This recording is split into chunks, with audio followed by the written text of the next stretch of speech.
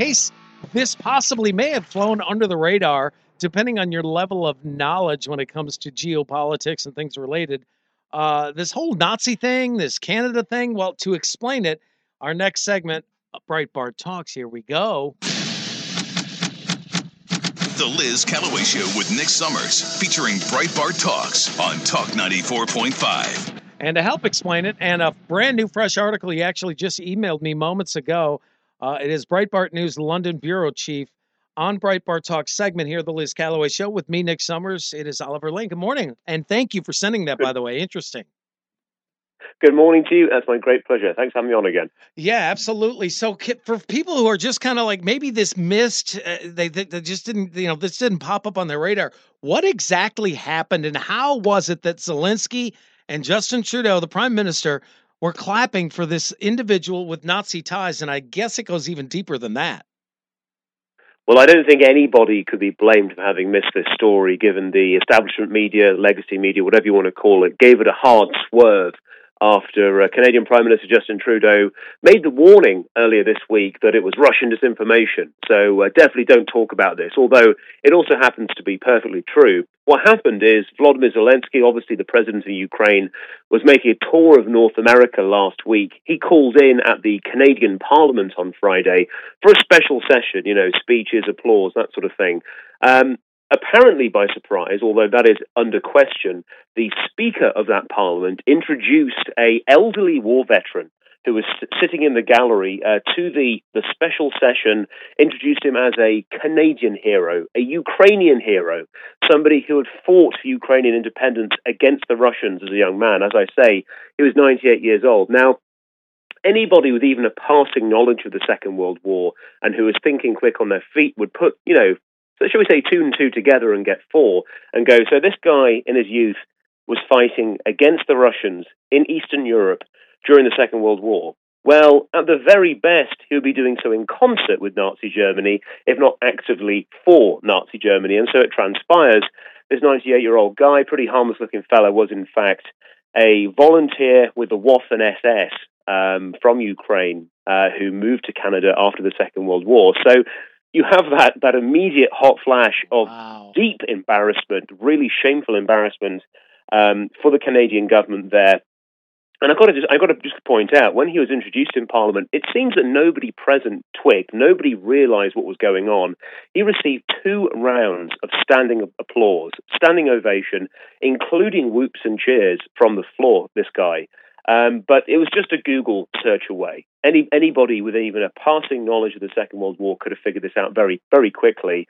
And I hate to point this out, but Volodymyr Zelensky was there. He was among those applauding. He's the president of Ukraine. He knows his country's own history. So you can only guess at what was going through the minds of the people on the floor at that time. So what looks like has happened is the Canadian government was pretty quick to load the responsibility for this onto the Speaker of their Parliament, who resigned last night. So he is the one who's had to carry the can for this, although the Canadian opposition have made pretty clear they believe there's no way this could have happened without the Prime Minister's own office having foreknowledge. So once again, Trudeau has relied on somebody else to take the fall to preserve his own career. Now, you alluded to the fact that how could they not know, and was this intentional? What do you believe? Well, I, as with all things, trust the Polish, a very wise and great nation, and the Polish government, both through its ambassador in Ottawa and through a Polish government minister who I've been talking to, have made clear that they believe this was a genuine mistake for which the Canadians have apologized. And their view is this: that this underlines a real shocking level of historical illiteracy in the West, ignorance of our own recent history. That people like mature men in a Western Parliament, you would expect them to be educated, worldly, wise people, actually know so little about a major historical event, the Second World War, that in the grand scheme of things really was quite recent. They're that ignorant of that they can make a mistake like this. So Poland is saying that it's shocking that the West is this ignorant, but this is a teachable moment. This is a learning moment for Canada, and actually Canada can become a better ally to Poland and presumably Ukraine as well through this. And sadly, as you pointed out at the outset of all of this, when we began this segment, Oliver Lane, the London bureau chief, Breitbart News, you said that nobody covered this whatsoever. So how teachable of a moment is it? Indeed, and I think a lot of how this story. I mean, this story was reported at first, but let me put it this way: it sank like a stone. And I think a large part of that is how incredibly obedient the media in Canada is to Justin Trudeau. And when Trudeau said those magic words, "Be aware, we should fight Russian disinformation," just like that, this story vanished. Where have we heard that before? Russian disinformation.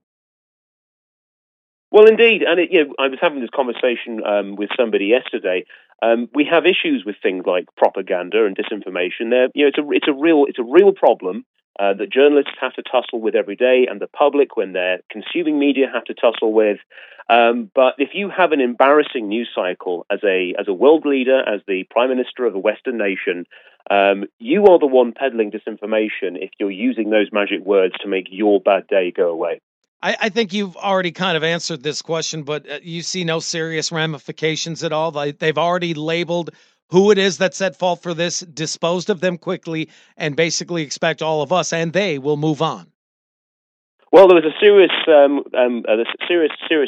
outcome for the speaker himself, and I don't know if we'll ever know truly how responsible he was for this. But certainly, he took the frap, and he is now out of a job. So, an inglorious end to his political career. Maybe this is an opportunity to dispel some of that misinformation or disinformation that we hear, and that is that there are actual Nazi soldiers under Zelensky's command. Is there any truth to that, or is that just like independent little factions? Since we're on that subject Well, of look, Nazis.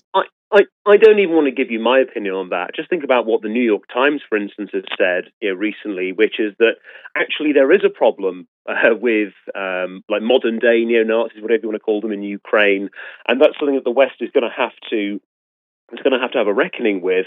And their view is this, and I think this is right, that if you talk about it, you are playing into Russian propaganda, because the Russians love to pretend that Ukraine is a Nazi country, and that's what the Russians tell their own people. We are invading Ukraine, or we're having a special military operation, rather, because we need to denazify Ukraine. That's their propaganda. On the other hand, the New York Times says, we can ignore this problem and not play into Russian propaganda, but then that normalizes Nazism, and that's bad too. So it's kind of a damned if you do and it's damned if you don't. Look, my opinion is this.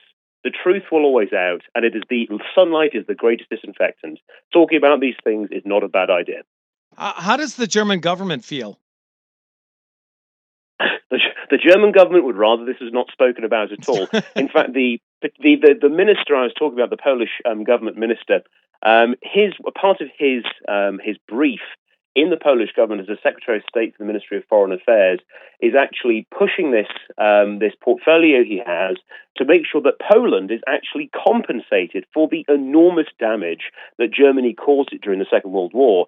And actually, I think a lot of people are very surprised about the extent to which Poland was completely destroyed during the Second World War. And this really sort of speaks to this idea of actually the ignorance, the historical illiteracy, that more and more people, and I'm sure not a single person listening to your show is guilty of this, because they're very intelligent and well-educated people, but clearly amongst our leadership class there's a lot of ignorance of this, about the degree to which Poland was damaged during the Second World War.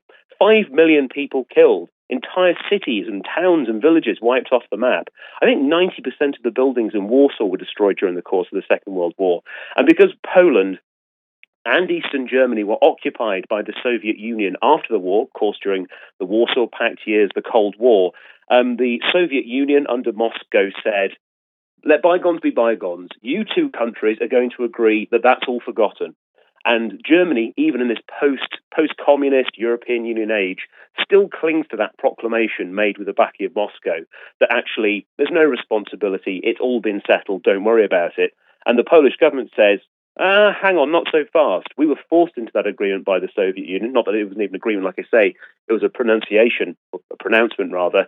And actually, we think the Germans do owe us for the rebuilding of our nation, the millions of people that were killed, the resettlement, the ethnic cleansing, Auschwitz, the Holocaust, all of that.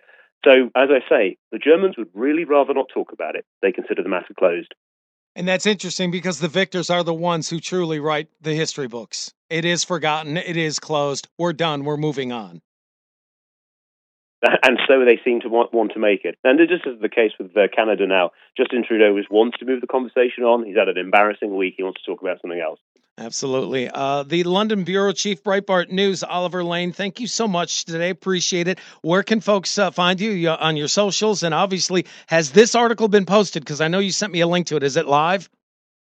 It has just gone live on Breitbart London right now. That's breitbartlondon.com. Check it out. I'm sure you'll find it interesting. Perfect. Thank you so much, Oliver. You have yourself a wonderful time. We'll talk to you next time. My great pleasure. Next time. All right, outstanding. It's great to get an individual like Oliver's insight on all of this because he's right there. He's in the heart of it. He's the one that he's writing these stories, and this just went live. So we got a Liz Callaway Show exclusive, if you will, which is outstanding. And thanks for tuning in to Breitbart Talks on the Liz Callaway Show with me, Nick Summers.